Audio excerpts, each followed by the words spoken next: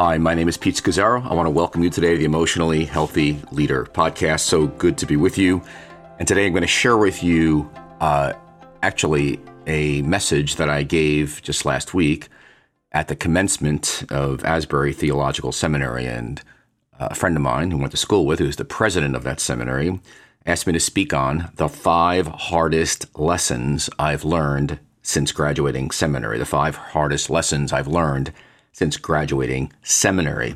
So he gave me some time to reflect on that. Actually, I gave a similar talk at the commencement of Gordon Conwell Theological Seminary, from which I graduated 15 years ago. And it was so fascinating to step back and look at where I am today. And there were some similarities and, of course, some differences as well as I've grown and matured a bit. But before I launch into this very timely and important message on this podcast, I want to invite you, as I did last week, to the Emotionally Healthy Discipleship Master Class that I'm doing in the month of June. A master class on emotionally discipleship, the book I wrote about a year and a half ago that really provides for pastors and leaders the unique biblical contribution of EHD to creating a culture and a church and a discipleship and a leadership formation track that deeply transforms, not just superficially. And really, the way I approach the class is it's 4 2-hour classes, and it's everything I could not include in the book itself, just because it would be 1,000 pages. So get into themes like be before you do, follow the crucified, not the Americanized Jesus, embrace God's gift of limits, et cetera, embracing weakness and vulnerability, but trying to get at it underneath even the surface of what's written there. Then I actually combine it with the Emotionally Healthy Leader book, the final 4 chapters of how do you apply all this theology to planning and decision-making, power and wise boundaries, creating healthy teams and culture and transitions. And we'll do case studies in it as well as some Q&A. So it's actually a tremendous introduction as well as a great follow-up to really the depth theologically of what's underneath Emotionally Healthy Discipleship as an entire ministry. So again, go to emotionallyhealthy.org/masterclass. That's emotionallyhealthy.org/masterclass. And I'll be teaching it live. And you can sign up. And I think you'll be very glad you did it. Love to see you there. All right, let's dive into our theme today, which is the 5 hardest lessons I've learned since graduating seminary. Now, it's been almost 40 years, 38 years to be exact, since I graduated. And I was well aware the seminary was fantastic, loved it, so appreciated learning languages and theology and the history of the church. And I really was equipped in a lot of very helpful ways. And prior to that, I'd been on InterVarsity staff for 3 years, helping plant Christian fellowships here in the United States. And I used to feel like while I was in seminary, I was just learning so much and like drinking from a fire hydrant. I really loved it. I was a bit drained when it was over, but I was aware that there was still a lot to learn. So we graduated, and Jerry and I moved to Costa Rica, spent a year there learning Spanish, and then moved back to Queens, New York City at that point, and spent a year working in a Spanish church, teaching in a Spanish seminary in the city here, and then eventually planted New Life Fellowship Church in 1987. Again, a very multiracial church, as many of you know, in an area with 123 nations in it, and we were very committed to bridging racial, cultural, economic, and gender barriers, but it was very much an international, multicultural, multiracial context. And the church grew very rapidly in the early years, and we planted 4 other churches as well. But by year 6 and 7, I hit a wall and was exhausted, winning the world, losing my soul. We had a split in one of our congregations. I found myself in my own crisis, angry and depressed and furious when 200 people left. And then, of course, my marriage wasn't going well, and Jerry was tired of being a single mom, and she quit the church. So God had my full attention then, but God met us in an extraordinary way, and I had no idea that there were some very hard lessons that he wanted to teach me and that I needed to learn, and lessons that would transform me personally in my relationship with God, with myself, my marriage, of course, in parenting, our 4 daughters, and then our leadership team, and then the entire church. So I've loved really my last almost 27 years. I've loved everything about life. It's been like the world went from black and white to color. And I've loved pastoring and leading. And there is a different way to do this. Ephesians 4, equipping God's people for service in the world. There's some things you just need to learn. So these are my hard lessons. Of course, you would have your own. And I've chosen these 5 because they came out of great pain, and failure and setbacks over decades.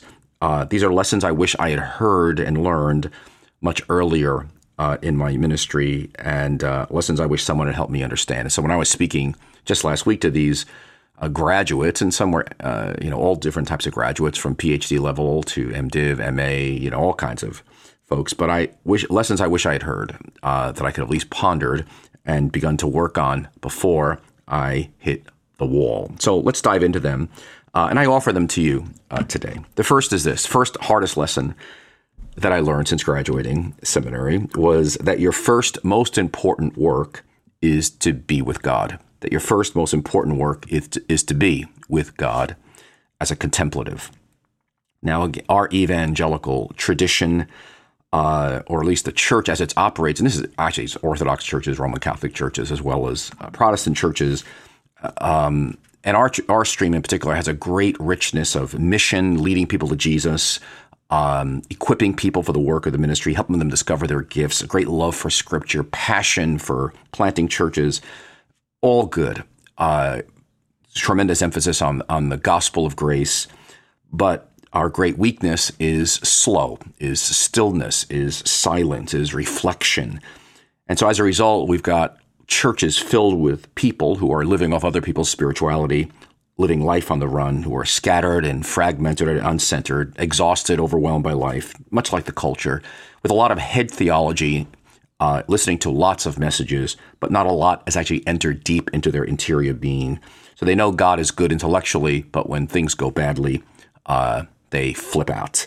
And so I was overwhelmed or overfocused on doing for most of my early years as a Christ follower. I was much like Martha in the story of Mary and Martha, Luke 10. I was distracted. I was anxious. I was upset over many things. And I was working for Jesus, but I was missing Jesus. And I was like Martha.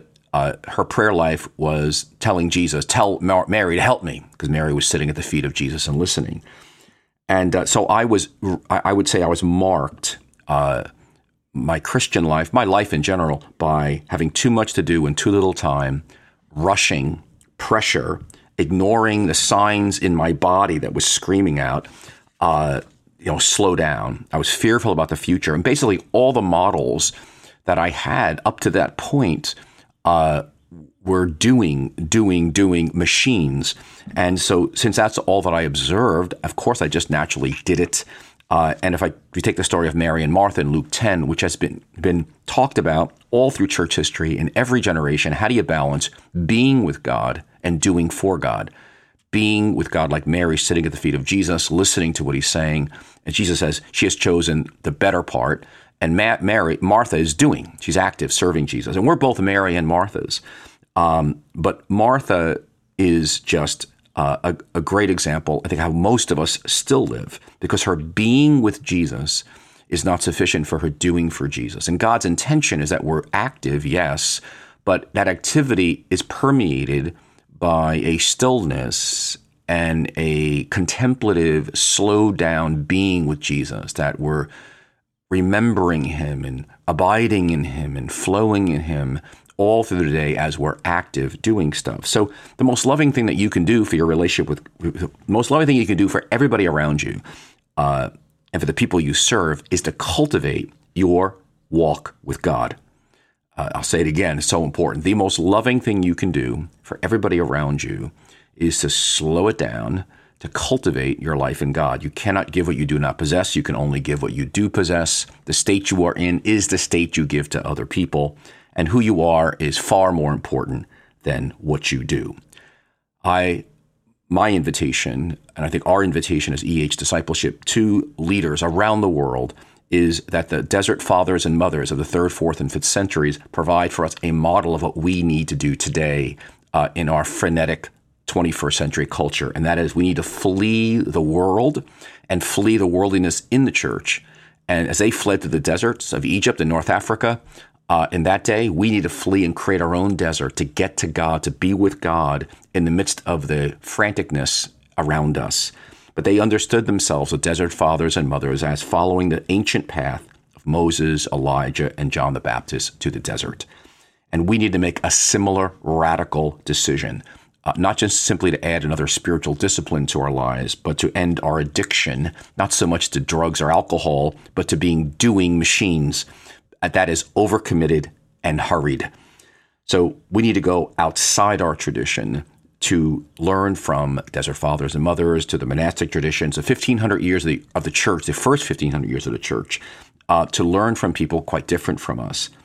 But my exposure until my late 30s was actually primarily to Reformation up towards today, from the 1500s up. And we miss so much of Scripture as a result of the riches of our genogram, of our history of the church that is found in those first 1,500 years. And so very critical things to how do I be with God as my most important work. There are things we talk a lot about in EH Discipleship, and I share them with you here just to mention them briefly to hopefully whet your appetite, and that is slowing down by being with God by integrating the daily office. That is pausing to be with God 3 to 4 times a day, not just once a day, and not to get something from God, but to be with God. Our goal is to commune with Him all through the day, but daily office is about deeply integrating silence and stillness along with Scripture.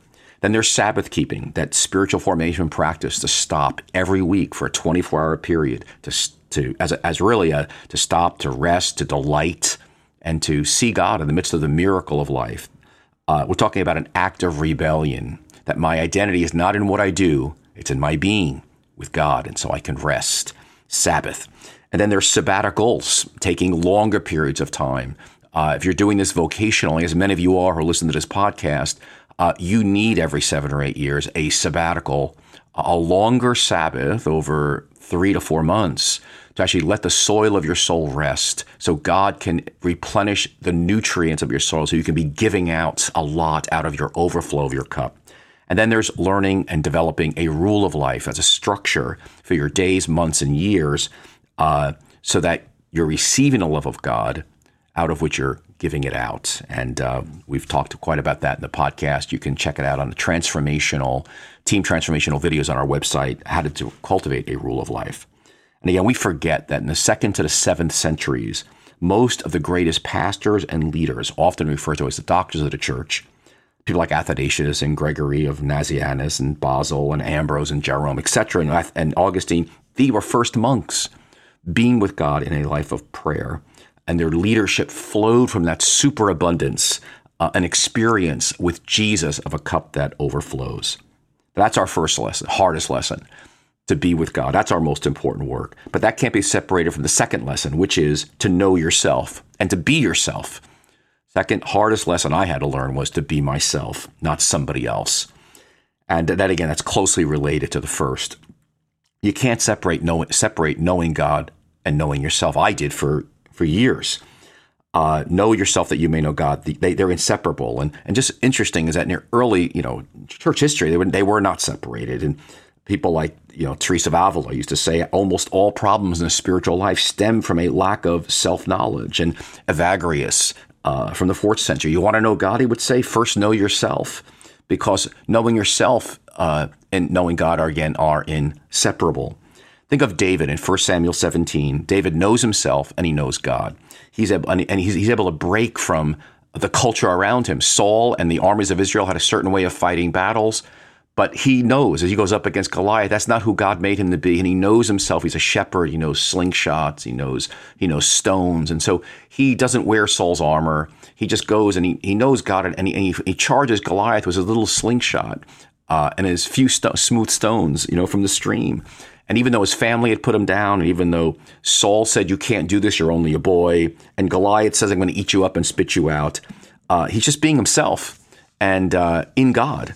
and he charges, and he not only breaks through for himself, he breaks through for the whole country, is set free. But he's a beautiful example. He breaks through for the whole nation of Israel. And then out of that, he leads them into a whole new expression of worship and of the grace of God. And a whole new era enters into Israel's history as a people of God, because he's able to break from, in a sense, build on the Mosaic tradition that had been there for hundreds of years of the way they worshiped, and a bit more formal, and lead them into a spontaneity and freedom of dancing and singers and instruments. That was just amazing. And the world we live in today needs you, and the church needs you to step out and be yourself, who God uniquely made you to be, to do the kind of hard work in your interior life, so you can hear God, and God can flow through you, and you might contextualize the gospel in creative ways for your family, for your community, for your church, those you serve, out of your true self in Christ, like David did. I spent the early years of my leadership trying to copy other people, other leaders, and build the kind of ministries they were building. I'd go to conferences and try to imitate people. Not that we don't learn from folks. It's good to learn from people, other people. But out of that, we've got to listen to what's God have for me in that. And I was overly sensitive to people's expectations of me and their plans for my life. I just didn't know myself. I didn't even know that was important. I was just told to know God, know God, know God, and that you couldn't trust yourself anyway. So, there was two verses that were quoted a lot to me in my early days. That caused me to deeply distrust anything going on from my insides. And that was from Romans 7, "In you dwelleth no good thing." And the other was from Jeremiah 17, that the heart is desperately wicked and deceitful above all things. Who can know it? And it was an imbalanced theology of depravity. Not that we're not sinful human beings, which we are, but we're also at the same time made in the image of God. Genesis chapter 1, and God lives inside of us by the Holy Spirit. That's the whole point of Pentecost. Jesus died and rose from the dead and ascended to the Father, so the Holy Spirit could live inside of sinful human beings, as God would remove our sin through the righteousness and the crucifixion of Jesus. That's the great news of the gospel. So they're both true. Yes, I am sinful. At the same time, I'm also a saint, and there is good in me. Because I'm made in his image and Christ died for me. And so I can listen to God from inside of me. He's coming by the Holy Spirit inside of me. So again, I spent many years, early years, wasted out of a false self, trying to be somebody I wasn't. And I wore, as May Sarton says in one of her poems, I wore other people's faces. And I got into a lot of trouble by not living the life God had given me. That's why EH discipleship saved my life. When I got into this 27 years ago, because I began to discover and listen to how God actually had uniquely made me. Started listening to my feelings, started to feel, and how the Holy Spirit was coming through my desolations and consolation. I began to embrace and look at my story, my family of origin, and from traumas to weaknesses to vulnerabilities to strengths. I began to be reflective, look at my motives, and etc. It was a radical integration to be myself and okay, God, out of all the human beings in the earth, you put me here for a short period to offer something to the world in the name of Jesus. And what does it look like for me to live that out in Jesus? I love it. I'll close this section with Augustine said it well in the year 400. How can you draw close to God when you're far from your own self? Okay, so that's the second lesson. Be yourself. One last thing. I like when Parker Palmer said years ago, he says, when I give something I do not possess, I give a false and dangerous gift because it looks like love, but really it's not. And because our calling comes from not willfulness, willfulness making it happen. It comes from listening to the unique life God has given us. God's got a dream for your life. He really does. And in a sense, our calling is to discern that dream and offer it back to God out of gratitude to him. And again, one of my favorite Hasidic sayings is, at the end of your life, God will not ask you, why were you not Moses? He will ask you, why were you not you? That's a much more challenging way to go. And so we can trust and rest in his righteousness, Jesus' righteousness, not our own, his record, not our record, his past, not our own, as we step out to be ourselves. The third hardest lesson, it was another really hard one to learn because I used to violate this all the time, which was to embrace God's gift of limits. The third hardest lesson was embrace God's gifts of limits. I hated limits. I still don't like them, but I bought into Western culture, which is bigger, better, faster, up and to the right, breakthrough limits, live a limitless life. And I so often went beyond what God was asking me to do. I was willful. I was powering through. I had zero theology of limits. I realized at the end of my life, I could be working for God, doing work for God that he never asked me to do. And I could present to God at the end of my life, here's this church of X number of people. And God said, I never asked you to build a church that size. Well, God, I did it for you. He goes, well, you did it for you, Pete, too. It wasn't just for me. It was all mixed in. But violating those limits, I got into all kinds of trouble. But there's such a biblical, rich theology of limits. Going back to the Garden of Eden, when our first parents are placed in the garden, and God says, eat from any tree in the garden, but there's one tree, do not eat from it, the tree of the knowledge of good and evil. And God puts a limit. And it was Robert Barron who talked about, he's a theologian, about how you can't separate the rebellion of Adam and Eve against God from their refusal to embrace the rhythms that God had put in front of them. The limit of, yes, you're to work, but you're to stop. You're to embrace the limit of not eating from that tree, even though God never explains it. But they violate that limit and all kinds of chaos breaks up in. And Jesus, the second Adam in the wilderness, also was confronted with limits by the evil one. And he's invited 3 times to basically cross God's limit of God's timetable and turn stones to bread, jump down from the temple, get everybody saved immediately. But he embraces the Father's timetable and he waits and he embraces the gifts of limits. And I love John the Baptist. It changed my life. John the Baptist, who, when his ministry begins to decline and everyone starts going over to Jesus, and he's basically told to get jealous of Jesus because your ministry is declining, John the Baptist says, a person can receive only what is given them from heaven. He embraced his limits, changed my life. So you're surrounded by limits, and so am I. Your time on earth, your gifts, your ability, your temperament, your personality, your family of origin, you name it. They're limits, but they're a gift. They ground us. They teach us wisdom. They guide us. They're invitations to trust in the goodness of God. He really is good. His ways are higher than our ways. The wisdom and the depth of the knowledge of God, he's really got everything under control. So again, next time someone says to you, I know you're really busy, just say, no, I'm just limited. The fourth hardest lesson builds on this as well, and because this one will slow you down, and that is this: the love really is the mark of true spirituality. That love really is the mark of a true and mature spirituality. You would think, come on, Pete, didn't you know that? I knew it and I didn't know it. I'd memorized 1 Corinthians 13. I took an exegesis class in the original Greek for 30 hours on 1 Corinthians. But I didn't get it. I was too busy building, leading people to Christ, growing in zeal and knowledge of Scripture and anointing and learning skills and making it happen, all this external stuff. And very sadly, my own wife didn't feel loved by me or valued by me. And that's when it all came crashing down, because I loved her, but she didn't feel it. I was too preoccupied. I don't think our team did either, that I was leading, the people closest to me. I didn't know how to be present. I was always on to the next thing, next project, next goal, next thing to do. And I'm embarrassed to say I somehow lost my way. I was growing in love for God as a Jesus follower, or at least I thought I was, but I wasn't growing in love for people.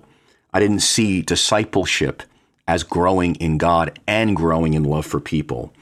They're inseparable. And that was Jesus' whole point, wasn't it, with the Pharisees and Sadducees? That they didn't get it, that you can't separate loving God from loving people. When they asked Jesus for one great commandment, he said, I command you two, love God and love people. And that's why the Pharisees and Sadducees, he was always critiquing them. He goes, go and learn what the prophets were saying. I desire mercy, not sacrifice. That was the great clash, that love for God and mercy and approachability and safety and warmth for people are inseparable. Mercy is what it's all about. That's why I just didn't see it. I just lost my way. And that's why the saying, one of the core axioms of what we say here in this podcast and in EH Discipleship is that emotional health and spiritual maturity are inseparable. It's not possible to be spiritually mature while remaining emotionally immature. And that's why we have spent more than a quarter of a century, over 25 years, developing emotionally healthy relationship skills because we're so intent on bringing discipleship of how to love people to the church, because we never got it. And it was almost a disaster. That loving God and loving people are inseparable. And that's why the Emotionally Healthy Relationships course exists. And we brought it down to 8 core skills around a theology. Things like clean fighting and how to speak clearly and respectfully, how to listen well, etc., etc. These are core skills we need to integrate our spirituality into. And I've been deeply influenced by Martin Buber's work about being present, not distracted, about being loving, not judgmental, about being open to learn from others and changed by other people, not simply closed. The beautiful thing, again, in this great 4th lesson is it will slow you down to actually catch up with God, and it'll change the way you measure what is spiritual maturity. But my 5th and final hard lesson is this: relax. God is equally present in failure as well as success. Relax. God is equally present in failure as well as success. Again, I wasn't relaxed, and I sure had success all mixed up at what is success. When they asked Jesus, what must we do to do the work that God requires? He says, the work of God is this, to believe in the one he has sent. Jesus says there's only one work that really matters, and that is trusting in Jesus, trusting in the one the Father has sent. And as Bruner says, the scholar, probably the best modern translation for trusting in Jesus is relaxing in Jesus, allowing ourselves to be held by Jesus. That's our first work. It's being with Jesus. And we forget we can relax because apparently the greatest failure in human history was the crucifixion of Jesus, God himself in the flesh, and yet it was the greatest moment of success in human history because it brought the salvation of the world. I just didn't understand this lesson that God is equally present in failure as well as, quote, success. And because I didn't get this, again, I went ahead of God more times than I care to admit. Everything from planting churches too fast, to launching initiatives before it was time, to hiring people, you name it. I didn't see God as present in my failures and setbacks and dark nights and disappointments. And yet these were the moments of greatest advance of the gospel in me, the greatest transformation in me and the ministries I was leading. And I learned that things are not as they appear. Relax. God is equally present in failure as well as success. And so often what looks great is not great. What looks like a blessing is not so much a blessing. What looks terrible in the short run is actually a great gift. And if God had answered all my prayers in my early years, it would have been a disaster. God really is equally present in things that look like failure, as he is when things look like a success. That's a great lesson. It was a hard lesson to learn. So relax. I invite you to relax. John 6, verse 29, trusting Jesus. That's our work. And let go of all your attachments to everything in this world and things that we're holding on to. So that's called surrender, open hand, not clenched fist before God. That's why silence is so important, so that Jesus can be birthed in us. And then we want to listen to Jesus. Matthew 17, listen to him instead of making our own plans. Let's make 3 boots. It makes sense. I can see how the ministry could advance. I know you have lots of plans of how God's work can advance in the world and what he should be doing. But you know what? Relax, let go of your attachments. God's bigger than you. And let's listen to Jesus and his timetable. God is so much bigger than we think. He really has the whole universe in his grip. Jesus is the ruler of the kings of the earth, as it says in Revelation. He is the Lord God Almighty. So I leave you with these 5 hard lessons. Your first most important work is to be with God. That is, to be a contemplative. Secondly, be yourself. Thirdly, embrace God's gift of limits. Fourthly, love really is the mark of a true, mature spirituality. And fifthly, relax. God is equally present in failure as well as success. So just pause for a moment and ask yourself, take a deep breath. Which one of these is most significant, or God's coming to me today? So again, let me invite you as we close here to our masterclass. Go to emotionallyhealthy.org/masterclass. Check it out next month. Even if you can't make it at the time it's offered, you'll get the videos and you can watch it at your own discretion, at your own free time over the next month or two. So let me close with a Hasidic rabbi truth that he said on his deathbed that I offer to you that's been a source of inspiration and grounding for me over the years. And he said this: "When I was young, I set out to change the world. When I grew a little older, I perceived this was too ambitious, so I set out to change my state. This, too, I realized was too ambitious, so I set out to change my town. When I realized I could not even do this, I tried to change my family. And now as an old man, I know that I should have started by changing myself. If I'd started with myself, maybe then I would have succeeded in changing my family, the town, or even the state. And who knows, maybe even the world." God bless everyone. Have a great day.